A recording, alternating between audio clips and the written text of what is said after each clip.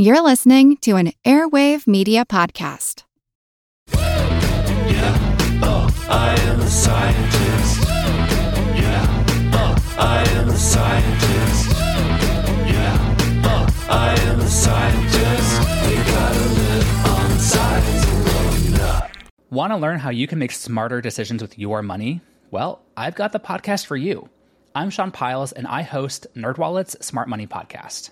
On our show, we help listeners like you make the most of your finances. I sit down with NerdWallet's team of nerds, personal finance experts in credit cards, banking, investing, and more. We answer your real-world money questions and break down the latest personal finance news. The nerds will give you the clarity you need by cutting through the clutter and misinformation in today's world of personal finance. We don't promote get-rich-quick schemes or hype unrealistic side hustles. Instead, we offer practical knowledge that you can apply in your everyday life. You'll learn about strategies to help you build your wealth, invest wisely, shop for financial products, and plan for major life events. And you'll walk away with the confidence you need to ensure that your money is always working as hard as you are. So turn to the nerds to answer your real-world money questions and get insights that can help you make the smartest financial decisions for your life. Listen to NerdWallet's Smart Money Podcast wherever you get your podcasts. Welcome to Unbiased Science, where we bring scientific method to the madness. We're your hosts, Dr. Jessica Steyer and Dr. Andrea Love. And this week, we were going to tackle the science of love, but instead, we're doing a little pandemic rewind and sharing an interview that we did with Dr. Tom Frieden.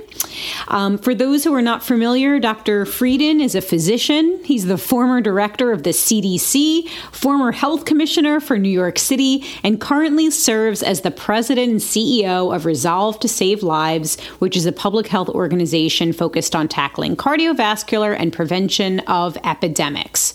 So this conversation actually took place back in August of 2021 when Delta was the dominant strain. Obviously, a lot has changed since then, but we did tackle several topics that are still very relevant to today. We were really excited to have this opportunity to speak with Dr. Frieden, and so we thought you might enjoy listening to it. We also wanted to recap last week's episode where we tackled a very hot topic, leaky gut syndrome. This topic was actually selected by our amazing patrons, so thank you for the suggestion. And leaky gut is rife with misconceptions. So we actually brought on an amazing guest host, Dr. Jessie Hoffman. She's a registered dietitian and a researcher and expert in human nutrition to tackle this topic. So we kick things off with a discussion of the term leaky gut syndrome, what it's used to describe, and how it gained popularity. We talked about how we digest food and the physiology of our gut. We discuss what the term leaky gut means in science versus what it means in pop medicine or pop culture and how it's supposedly diagnosed. We also talk about treatments, many of which are unfortunately bogus and potentially dangerous. And we also chat about how leaky gut is often used as a scapegoat for other illnesses and the dangers of misdiagnosis. So if you didn't catch that episode, definitely go back and check it out. Without further ado, here is our interview with Dr. Tom Frieden. As just mentioned, this was during the Delta surge, but we did address a lot of relevant topics such as vaccine hesitancy, navigating the pandemic with young children, vaccine mandates and lockdowns, the role of testing in controlling COVID-19, and our general approach to emergency preparedness. So we hope you enjoy it. And here goes nothing. Thank you so much, Dr. Tom Frieden, for taking the time to chat with us today. For those who are listening, if you're not familiar with Dr. Frieden, Dr. Frieden is the former director of the U.S. Centers for Disease Control. He's also the former health commissioner of New York City. He's now the president and CEO of Resolve to Save Lives. In addition to that, and obviously has a very long list of accomplishments on his CV, he's also a medical doctor with expertise in internal medicine, epidemiology, and infectious disease. And he has been very busy throughout the pandemic. So thank you so much, Dr. Frieden, for taking some time to chat with us today. My pleasure. I'm looking forward to our conversation. Okay, so let's just dive in. The question that everyone wants to know is, how has Delta changed the course of the pandemic? How does it change the equation for us? Right. So there are really two broad areas there. First, Delta is more than double as infectious, and so that means we have to double down on protection.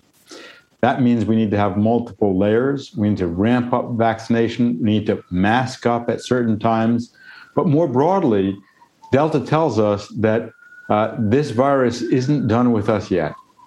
When new organisms jump the animal-human interface, and however the COVID virus emerged, ultimately it comes from animals and is just now getting used to humans.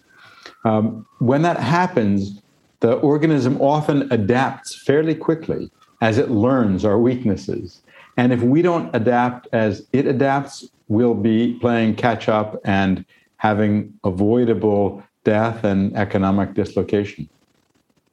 So, of course, everyone wants to know, now we have Delta, do we think that there'll be future mutations that are possibly even more transmissible, more deadly than Delta? It's certainly possible. And that's why we need to continue to track to see if there are more transmissible, more deadly, more vaccine-escaping mutants coming out. And the more uncontrolled spread there is, the higher the risk that may happen. Something that I like to say in the research world is this is the evolutionary arms race. Who's going to outwit who first, right? Is it going to be the virus, or is it going to be humans and all of these mitigation measures that we implement? Josh Lederberg, who won the Nobel Prize for work in biology, used to say that microbes outnumber us billions to one. Yeah. It's their numbers against our intelligence.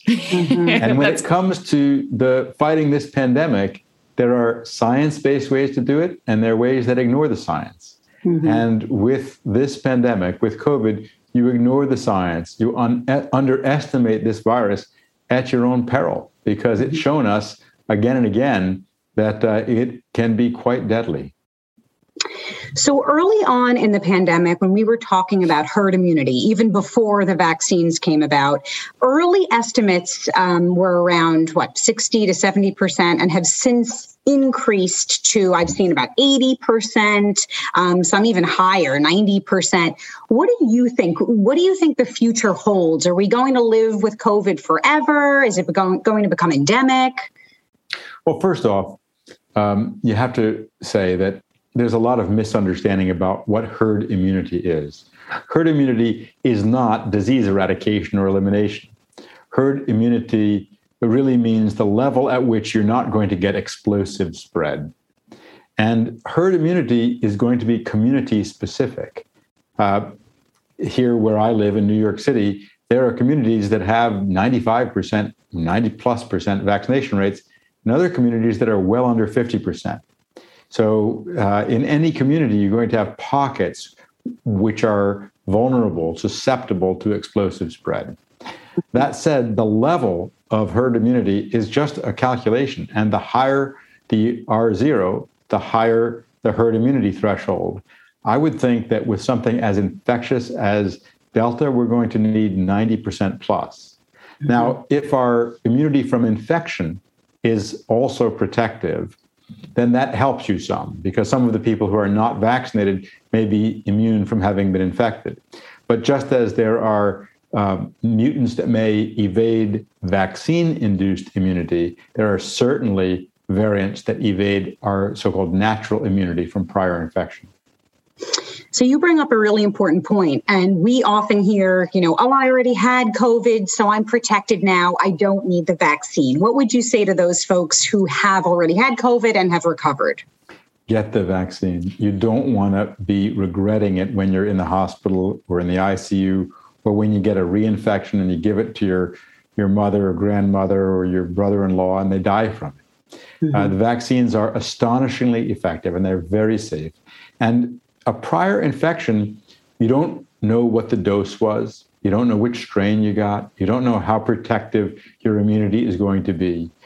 With the vaccine, they've gone through clinical trials. They've been given to hundreds of millions of people. They're safe and effective. Mm-hmm.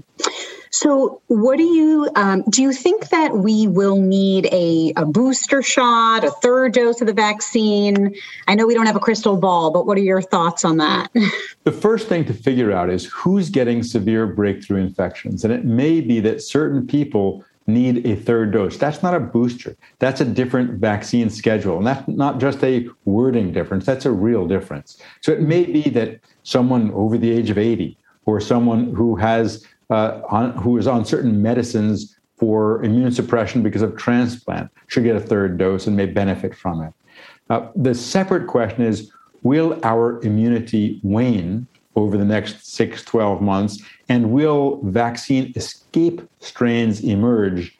And if either of those things happen, then yes, we're going to need a booster dose. But right now, there is, and I said this a while ago, the companies don't agree with it, but I'm going to stand by what I said.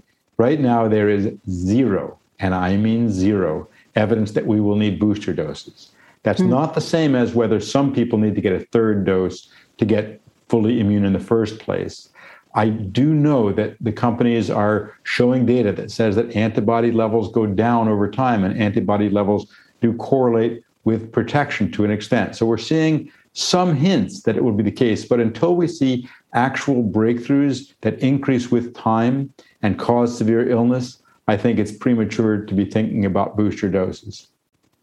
I mean, Dr. Frieden, you bring up a great point there. And I like the way that you phrase that it is a different vaccine schedule. It's very much like the different dosage of the flu vaccine for elderly persons and things like that. And I find it interesting that, we're very fixated in the US on these third doses or these boosters, where around the world, there are countries that still haven't received any vaccines yet. So I feel like, you are emphasizing a really important point, both for the data that just, they're not there yet, right? There's no data to suggest that we really need that, but also we have to focus on vaccine equity at the same time. Yes. The reality is that countries are going to make decisions based on what people who are in charge decide. Those people will make decisions based on what their voters want. And so I don't think any country in the world is going to do the kind of vaccine sharing that would be ethical, except Norway. Norway has done it. But really the solution here is to ramp up mRNA manufacturing, because if we don't do that, we're just going to be playing catch up. We're billions of doses behind, billions. And so we need a new way of ramping up production. And we think that the way to do that is with a hub environment. So you're not relying on one company. You're getting multiple companies in an industrial park-like environment to address all of the different production delay and failure problems. The mRNA vaccines are very appealing. They're highly effective, they're safe, and they're quicker to scale up manufacturing of. And essentially, they take what is a fairly uncertain biological process with most of the other vaccines, and they turn it into a more predictable chemical process.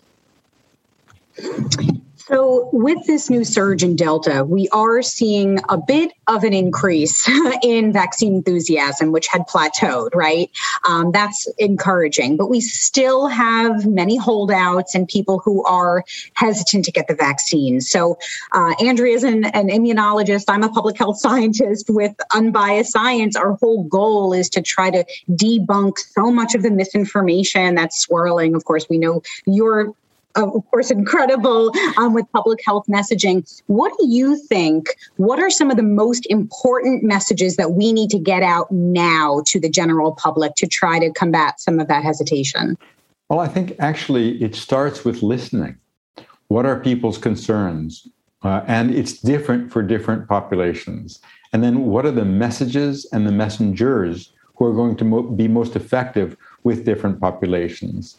Some of the things that are likely to help are, as people see that people are getting sick and dying, yes, you're going to see an increase in vaccination rates. As young people learn that they're not immune from long COVID and may be suffering for many months from this, there's more that they need to do to get vaccinated.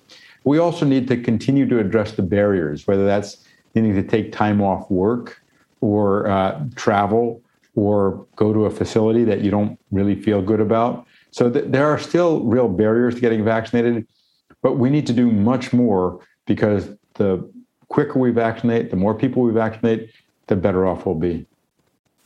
So one of the things that we run up against is this just general mistrust of government entities, of pharmaceutical companies. We all just kind of get lumped in there, of the CDC, of the FDA. Any pointers on how to talk to those people? It seems like the conversation is over before it even starts with those folks. Yeah, it's a tough one. And it's a legacy, really, of the past year and a half, that trust in a lot of government institutions is lower in some groups. If you look at polling, it's not as bad as you might think. But one of the things that we have to do is rely on the local experts, local public health officers. Now, they're almost an endangered species now. They speak up for the science and they get attacked in some communities.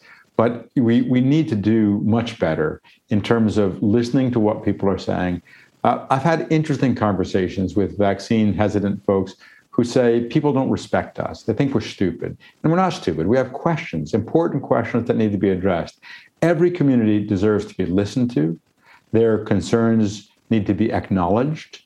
Their worries need to be empathized with. And then we can combine the real life stories of real people getting vaccinated or the implications of not getting vaccinated with fact-based answers to the questions people are asking. And, you know, for some of them, we have to say, look, you're concerned about the long-term consequences of COVID. That's a very common concern. I'm sorry, of the COVID vaccine. That's a very common concern. So what can I tell you? Well, I can tell you that we can't say with certainty that there will be no long-term consequences of this vaccination. I can say that it hasn't happened with any other vaccine. I can say with other vaccines, we see any adverse events within months. I can say that 500 million people have gotten this vaccine without any serious adverse events. I can say that if you get COVID, you're certain to have billions of copies of the virus going all over your body, possibly affecting you for months, whereas with the vaccine, it will be gone from your body within 24 to 48 hours. So there are ways to try to address it. The other thing that I think helps people to understand is the vaccine is not going to protect you. The vaccine is going to teach your immune system how to protect you.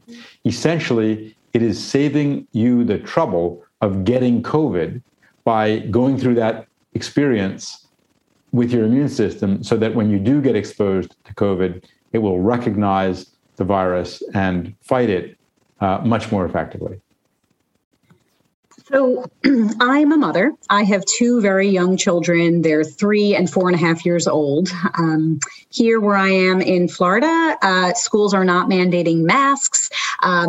Many of us are sort of figuring out how do we navigate this? Because now we're not just navigating for ourselves, but for our children who are too young to get vaccinated. Do you have any advice for parents specifically who are trying to figure out how to make the best decisions as the school year approaches? Yeah, it's tough. There are a few things. We know outdoors is really vastly safer than indoors. So maximizing time outdoors is a really good thing to do. Have that sunblock on down there in Florida, of course. In terms of schools, it's crucially important that schools open for in-person learning and stay open. And for that to happen, we need layered protection. That means everyone who can be vaccinated should get vaccinated. That means everyone who can wear a mask wears a mask. That means we increase ventilation, open the windows. That also means we get ready for cases. So if there are cases, we respond quickly. They don't spread through the school. The good news is that COVID generally doesn't give severe illness to young children. But that doesn't mean it's completely benign.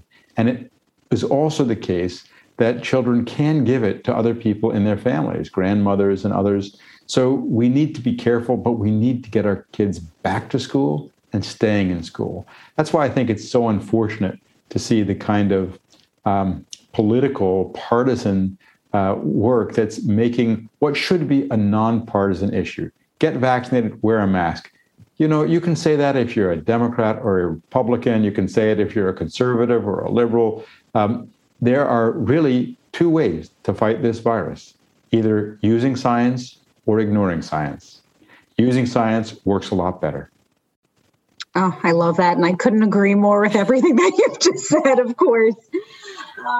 Okay, so lots of questions from folks about, do you think we're headed back toward to needing lockdowns, having lockdowns? Also questions about, do we think that the U.S. will end up mandating vaccines? I don't know if you care to comment on either of those questions. I think we are seeing a change in people's attitudes gradually. I think we'll get more openness to mandating vaccination in various places. It's not going to be done by the federal government for most people. It'll be done by states. It'll be done by cities. It'll be done by businesses, which realize that this is an important way of avoiding the legal, ethical, and reputational risk of having an outbreak at your business. I think we'll also see more openness to mask mandates. There's no way to know who's vaccinated and who's not. If you're operating a supermarket, you've got employees who may themselves get very sick or bring the infection home to a family member.